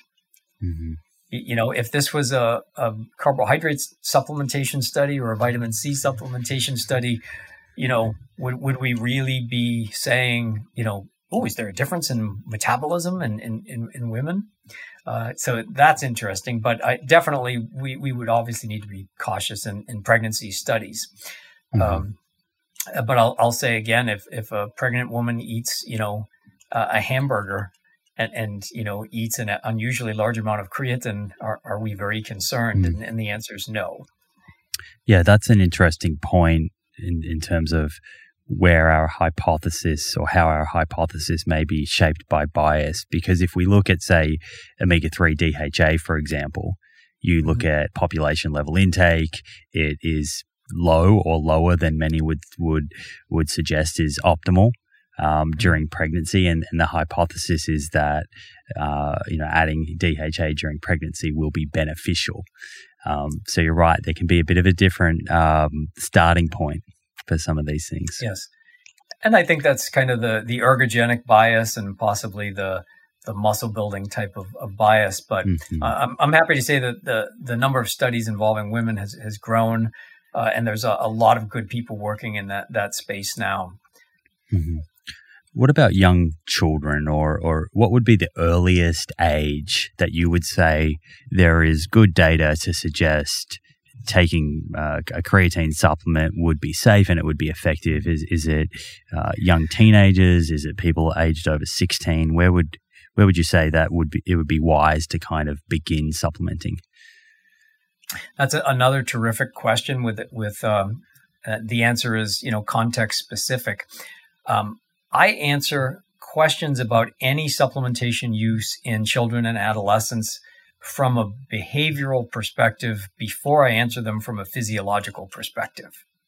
And usually where I start with is you need to fix your training, you need to fix your food, your diet, and you need to fix your sleep. If you've done that and you consistently achieve that, then we can talk about certain dietary supplements. But if you are, subconsciously or possibly purposefully making up for, poor diet, lack of sleep, or haphazard training with a dietary supplement, that's the wrong place to start. So I always come at it from a behavioral perspective. There are a few well-done studies of creatine supplementation in adolescents. There is the same ergogenic effect, and as we talked about earlier, the ergogenic effect will depend on your starting level of muscle creatine, how large of an increase you get. So there's really no difference between adolescents and adults. But, I'm looking for an emotional age or a maturational age, if people like that term. And I really don't like the idea of supplements before proper training, proper sleep, proper nutrition. And there are a lot of young people training around me at the gym, and I know what they're doing, and a supplement won't fix it. No, I think that's a good reminder for all of us, isn't it? To not forget the kind of foundations that set us up and kind of get lost a bit there, or distracted, I should say. In terms of the dosage, we've spoken about what's been, I guess, validated by science, and you spoke about the maintenance and the loading doses. Is there any benefit at all for people exceeding those dosages that you mentioned? And is there also a kind of upper limit that's been established where you would not want to go over? It's a great question. For the general population and even healthy older adults, I think the 20 grams per day is adequate. And if you look at the urine data during the 5-day loading phase, by day 3, you're getting 10 grams of creatine coming out in the urine. So 50% of it's coming out in the urine. We certainly don't need 30 grams or 40 grams per day. 5 days, 20 grams per day it really covers 99% of the population. There are some special populations where they've used higher doses, like patients with Huntington's disease. They've used more like 40 grams per day. And in the special issue of the brain, so if we're talking about a different tissue, it's possible that the dose could be different. But I think we're covering almost everyone in the population with 20 grams per day for 5 days, or 3 to 5 grams per day for about 30 days to get to the same place. Mm-hmm. I think that's a nice segue into cognition and brain health here. Can you talk about why the brain as a tissue is particularly interesting when it comes to creatine, and perhaps a bit about the kind of separation between creatine in the brain versus the muscles? Sure. So it's the same basic premise. Your brain is very highly metabolic, and your brain needs to produce adenosine triphosphate, ATP. So where does your brain get ATP? The breakdown of nutrients like glucose, but the brain has creatine as well. So the brain relies on creatine and phosphocreatine to replenish ATP when brain activity is high.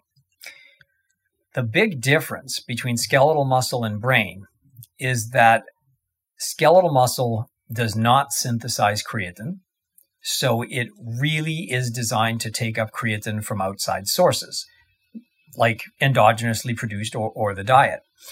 The brain does manufacture its own creatine and regulates its own creatine content. So, as you would know, and most would guess, the brain is very protective and resistant to most substances. There's not a lot of things that are going to easily pass the blood-brain barrier, and supplemental creatine is likely one of them. So, the brain handles things under normal circumstances, but if you're at the extreme end of the scale, for instance, the children with the genetic defects who have problems with creatine synthesis or creatine transport, we can increase their brain creatine levels a lot and restore them to health. The more difficult question is for someone like me, can I increase my brain creatine levels, and then what sort of performance enhancing or cognitive enhancing effects would I get? Mm-hmm. And I think we have a small but very interesting body of literature. And the first part of that body of literature would be, can we increase brain creatine with supplementation? And the answer appears to be yes.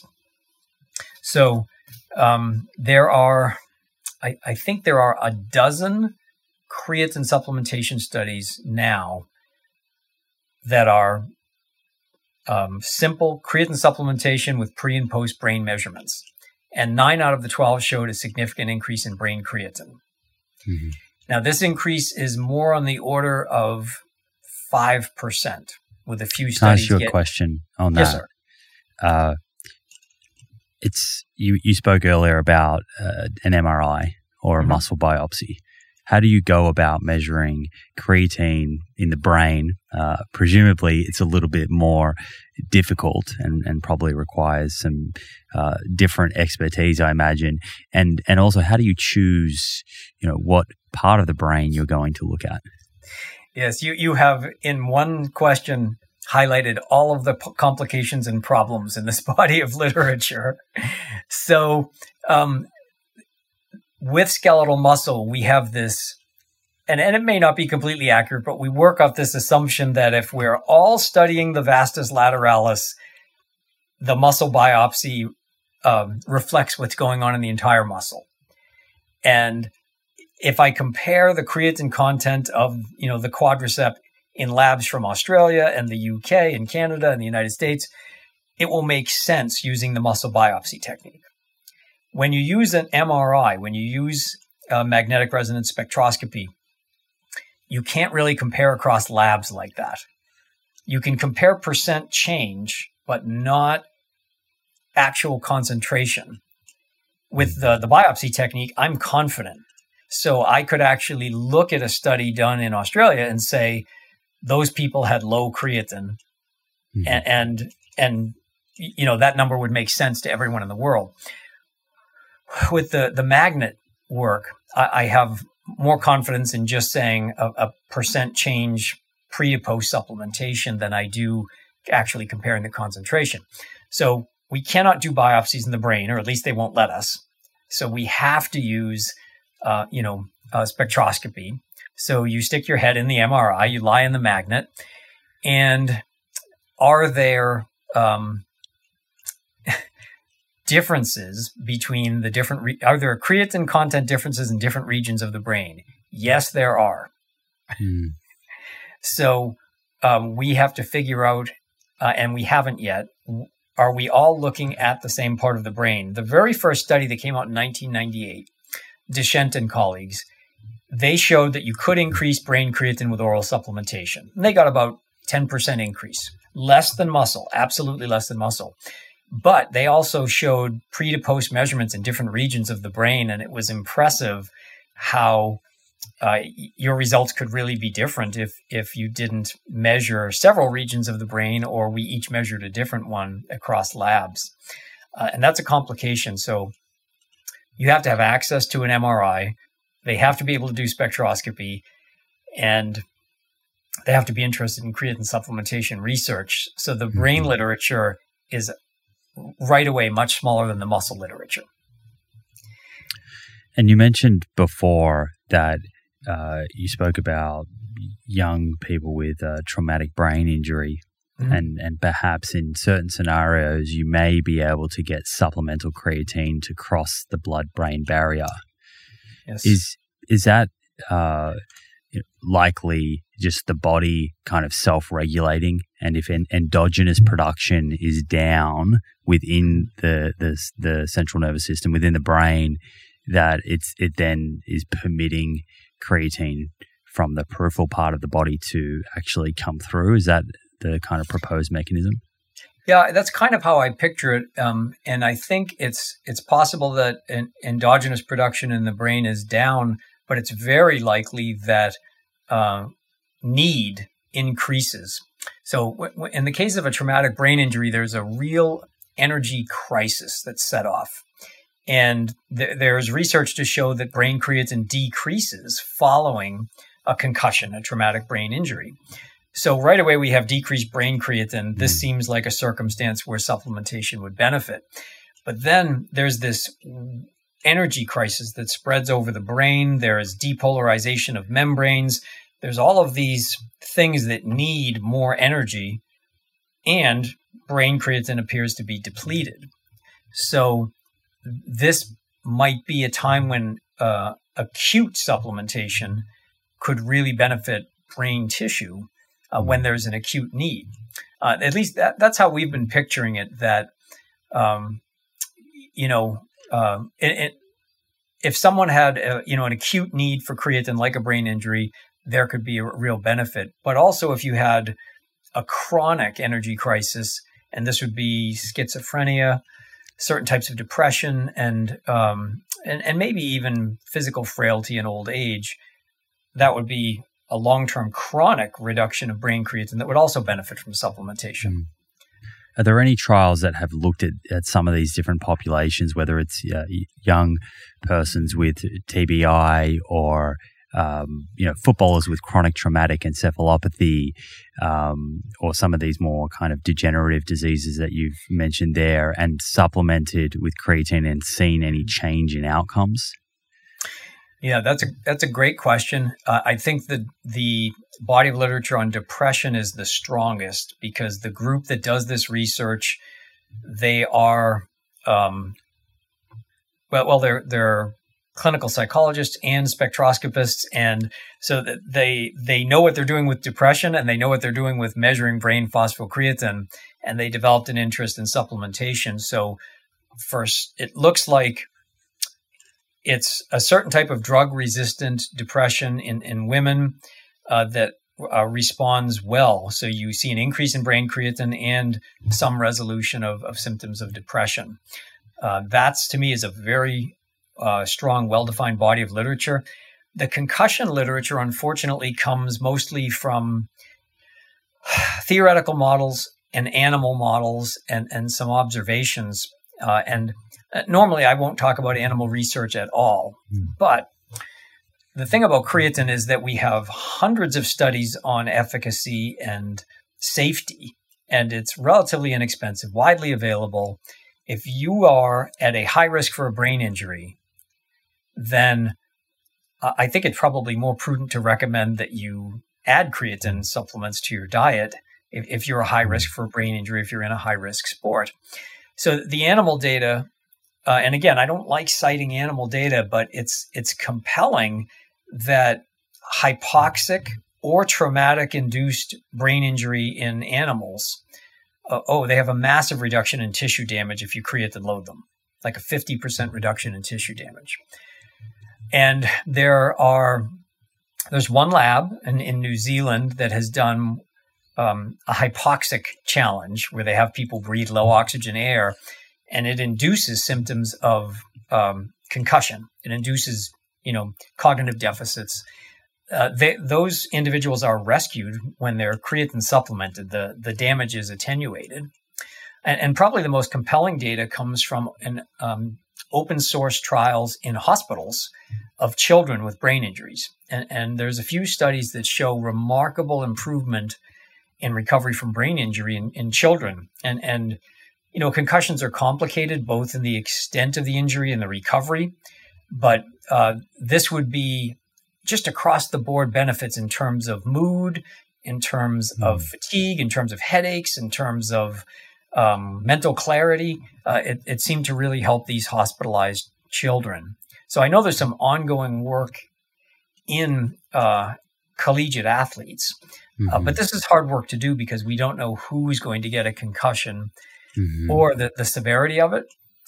Now I will say that because you mentioned the CTE issue, there's one group in the U.S. that seems to have access to the NFL players after they retire and even after they pass on. And they have a very interesting paper where they've isolated symptomatic retired NFL football players. So many years past their career, and they're symptomatic. They've had repeated head injuries, and they still have symptoms related to those head injuries. Those individuals have depressed levels of brain creatine, which really points to like a long-term energy crisis. And again, I'll say, why are we hesitating?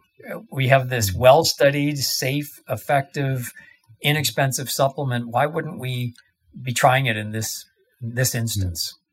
Yeah, it'd be interesting in that population, even at that time of their life, to see whether intervening with creatine supplementation in a sort of randomized controlled trial manner led to any improvements in their cognition. Sure. Well, the straight up cognitive studies, and this is interesting because it seems like the people who can measure cognition pre and post supplementation, those aren't the people who can measure brain creatine. So there's almost no overlap between the studies where they measure brain creatine, except for Hamilton's group down there, where they measure brain creatine pre and post supplementation and also cognition. There's 16 cognition studies now, and 13 of them show improved cognitive performance. A couple of them were in vegetarians. Most of them were not. A couple of them were in older adults. Some of them were at rest, in well-rested individuals. And in some cases, they really stressed people with sleep deprivation and stressful exercise. And the cognitive disruption that creates was rescued by the creatine supplement. So it's been addressed in a couple of different unique ways. And I'm very optimistic with the consistency of the findings, improved different aspects of cognition, different tests, but some aspect of cognition improved with supplementation. That's very powerful for a single nutrient. Is it possible that creatine could be exerting these benefits on cognition through other pathways other than actually getting into the brain tissue itself? Can it affect glucose metabolism or different pathways within the body? It's always possible. We're going for the obvious place, which is energy metabolism in the brain. And we know we can increase brain creatine about 5 or 10% with monohydrate supplements, but it's quite possible that it's something else altogether. There's a small amount of research relating creatine to glucose metabolism, but nothing that makes me think that's the mechanism, that's what's going on here. I think it probably has to do with the fact that a stressed brain is in a real energy crisis, either chronic or acute. So whether it's a traumatic brain injury or frailty in very, very old individuals or some sort of disease, I think these are probably the most optimal places for creatine supplementation to have a large impact on cognition. And so you believe that the typical person can perhaps increase their brain creatine stores by 5 to 10%. And just circling back to the dosages we mentioned before, I just wanted to confirm, is that through the same sort of dosage protocol as in the studies that we're looking at muscle and performance? Well, it hasn't been well addressed. So what we can recommend right now is to use the muscle doses, because we have so much data on safety and efficacy in the muscles. And we have some data to say that this is an effective way to increase brain creatine. But, we just don't have the dose response, escalating dose types of studies. Again, very few people have a magnet in the research world. And, this is an unfortunately a very practical situation that you're often competing for magnet time with diagnostic radiology. And they win every time. My little creatine studies do not compete well against, real clinical diagnoses. So if you have access to a research dedicated magnet, you can do this research. And there's just not that many of them out there, and we can't do brain biopsies. So it's going to be a slowly growing body of literature. And, I'm hoping to do myself some escalating dose studies, even on a case study basis, where we could give the same individual, more than one MRI, and we can track brain creatine levels, kind of like what we've done with muscle and urine and different doses to look at the skeletal muscle response. So I think those types of investigations are coming, but they'll be slow because there's just no way to biopsy the brain, not at my institution.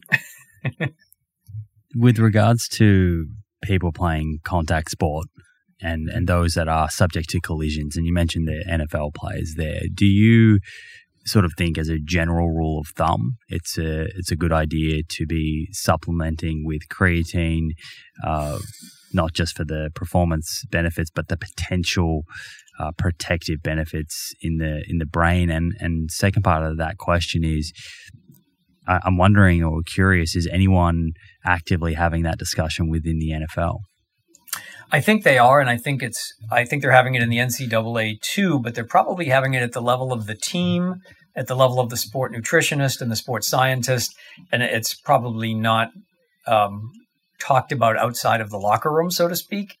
We're certainly talking about it, the creatine researchers, and in fact, in our last paper, our last review on creatine and brain health, that's really what we end with is this question, isn't it more prudent to ingest a nutrient that improves your muscle function, has ergogenic benefits, and has an excellent safety profile? Your diet might be deficient in it. It's inexpensive. It's widely available. And if you're in a contact sport, which is most of them, it could help reduce the severity of or enhance the recovery from a traumatic brain injury. If you're a high-risk player, or let's say you've already had 1 or 2 concussions, then isn't it more prudent to recommend we go forth with the supplementation rather than wait 5 or 10 years for more research? I say we go forward. You mentioned vegetarians and cognition a moment ago, and that actually gets me thinking. I think there's a study by Benton. Yes. I think it's Benton and colleagues. It was 2010 or 2011, somewhere around there, and they were specifically looking at supplementation of creatine. I think it was a 4 or 5 day sort of protocol, and it was up around that 20 grams a day or 25 grams a day, something like that. And they did see a significant difference in memory, I believe, between the vegetarians and the omnivores. And I've seen people interpret that study differently, depending on what kind of dietary camp they're from, which is always fun to kind of to sort of look at through different lenses and see how people are coming to their kind of conclusions. But when I look at that study, I look at the I'm not sure if you're familiar with the actual results, but the baseline data sort of suggested that they were performing quite similarly, but then after supplementing, the vegetarians saw greater improvement, which I'm not sure if that is a kind of negative finding for vegetarians or more of a positive finding. But I'd love to hear your thoughts just in general, either on that study or on vegetarians and supplementing creatine from a cognitive benefit point of view. Well, you're right. That was a very interesting study and a difficult to interpret study as well. So how do we even approach this question? It's quite fascinating. I'll tell you, I'm a muscle physiologist. I'm a neck down physiologist. The only reason I started to even remember that I had a brain was because creatine research took me into the brain, and then I had to start thinking about the brain. So I contacted some very smart psychologists, some military psychologists, people who really were good at measuring brain performance. And what I learned quickly was that every lab seems to disagree with each other on every measurement. This was frightening for me as a young investigator, because if you and I measured strength from the other side of the world, we would probably really understand the way we measured muscle strength or muscle power. But all of these labs and all of these studies assess memory and mathematical processing and short-term memory and long-term memory. They assess them differently. And when I first started this, I would hear, "I don't believe their data. I don't believe that test can show that effect." So it was very frustrating, because I was bringing these papers published from great labs and in fantastic journals to other to psychologists, and they just said, "Nope, we can't do that." So it made the studies harder to compare for me, and that's the first thing that I have to say. But then, one of the most important findings that came out after that Benton study was from the team in Brazil, with Solis, Solis as the first author. And what they showed was, if you compare vegetarians and omnivores have higher muscle creatine to start with. And if you supplement them, vegetarians have the larger increase, because they're starting with a lower baseline. If you look at the diet, vegetarians eat almost no creatine, whereas omnivores eat quite a bit. But if you look at brain creatine, they were identical between the groups. So it's as if the brain figures out what to do to something like a vegetarian diet. And then when you supplement, I'm not sure that we could expect the same response we get in muscle, because in some cases we get, not only do we not get a larger increase in the vegetarian group in the brain tissue, we might not get any increase at all in omnivores or vegetarians. So it's just a matter of really looking at the brain in a completely different way than skeletal muscle. And then realizing that, out of the 16 studies on creatine and cognition, 13 of them showed an effect. There's no overlap between the tests. Everybody used different methods and in fact, different populations. And, even in the populations that we think we know a fair bit about, like the study on the elderly, what was their dietary creatine intake? Was it comparable to the vegetarians in Benton, or was it comparable to the omnivores? It's a really messy body of literature, but with a very unanimous finding of improved cognition. That's what inspires me to stay in this space and keep studying it. But with the muscle, I expect the vegetarians to have a bigger response. With the brain, I'm not so sure. I think the brain has protected brain creatine levels, because I don't think becoming a vegetarian drains brain creatine as much as it does blood creatine and muscle creatine. I really don't. You mentioned, that was a wandering answer. No, that was great. You mentioned a couple of the studies or the case studies that you're looking to do, potentially following someone and scanning them on multiple occasions and looking at brain creatine and some work that others are doing in this space. But I'm also curious, outside of that, with the current kind of gaps in the literature and questions that you are interested in, what other studies do you either know about or would you like to see sort of conducted in this space of brain health and creatine?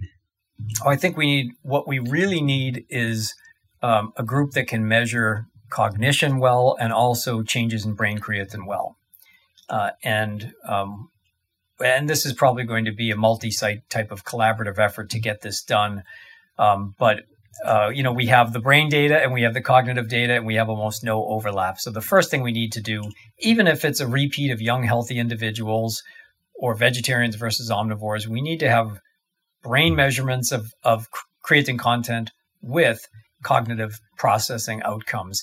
Then after that, we can start to change the population, maybe with the same research design, hop to older adults or vegetarians and non-vegetarians. And at the same time, I think some small dose escalation studies or case studies would be very, very valuable because, with one individual, we can do more than one MRI and we can measure in multiple parts of the brain.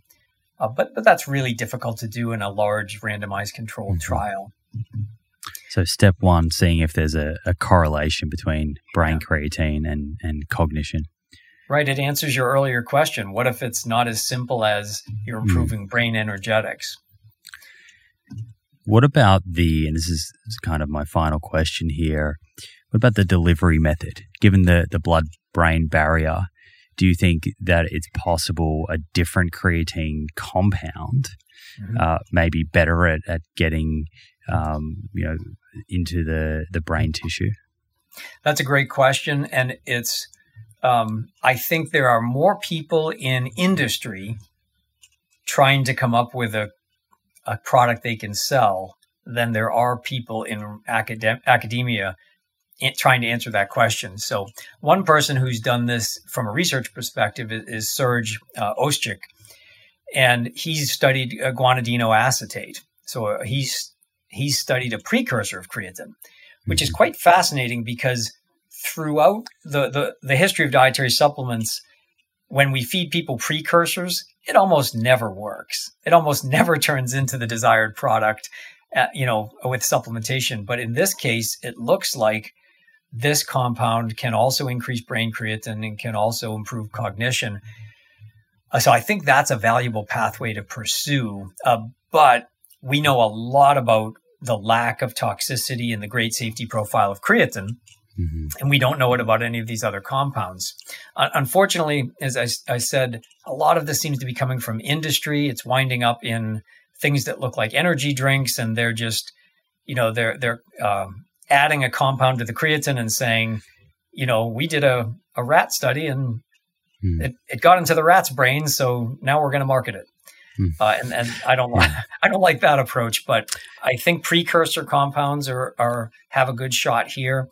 I don't think it will be as simple as add carbohydrate and add protein, because the brain's even resistant to insulin, where insulin really turns the muscle on, to take up glucose and to take up creatine. So it's the brain's protective for a reason. But I think precursors have a real potential here, and monohydrate in the right dose at the right time with the right population has potential here. Certainly an interesting space to watch. Eric, this has been super informative. I know that I've learned a lot. Thank you so much for taking the time to share with us today. Is there anything that you wanted to add that perhaps we missed, or do you think we did a good job covering things? I think we did a great job covering things, but I can talk about creatine for weeks and weeks. I'll say one thing to your listeners so they don't have to listen to me go on and on. The recent creatine conference was based on a collection of articles that some of the world's greatest creatine researchers published and made them all open access. So the journal Nutrients has an entire issue dedicated to creatine. So if you have more specific questions about creatine in cognition, creatine in pregnancy, creatine in rehabilitation, creatine in sports, creatine in any tissue or population, the entire special issue of Nutrients, which you can download any of the articles for free, is available online now. So for the interested listener, they can really take a deep dive into their particular interest. Yeah, that's fantastic. I'll put that in the show notes. I have a copy of that, so that'll be in the show notes for those that want to do a bit of further reading. And if you're watching on YouTube, you can see that on the screen now. If folks listening would like to get in touch with you or stay up to date with your own research, where's the best place to send them? The only social media I have is Twitter. So you can find me on Twitter. It's at Eric Rawson, PhD. Or you can email me at my university email address. That's my first initial E, my last name Rawson, at messiah.edu. Happy to help, happy to chat about dietary supplements in general and creatine in particular. Perfect. I'll put all of that in the show notes as well. Thanks again, Eric. Thank you. Thank you for joining me for this episode and your interest in science-based conversation. I hope you enjoyed it and found the information covered interesting and instructive. If you did and you'd like to show your support for the show, please subscribe to our YouTube channel where you can stay up to date with new episodes and watch them in video format. Yes, the full-length videos. Please also consider subscribing to the show on the Spotify and/or Apple Podcast app, wherever you enjoy listening to podcasts. You can also leave a review on Apple or Spotify. Again, a great way to support the show and make our content more discoverable for others to enjoy and learn from. If you have any comments about the episodes, suggestions for future episodes, including guests you'd like to see on the show, or questions that you'd like to have answered, please leave those in the comments section on YouTube. I myself and my team will take note of these comments when planning future episodes. Finally, the best way to support the show and receive discounts on products we love is by checking out our sponsors at theproof.com/friends. Enjoy your week, stay well, and I look forward to catching you in the next episode.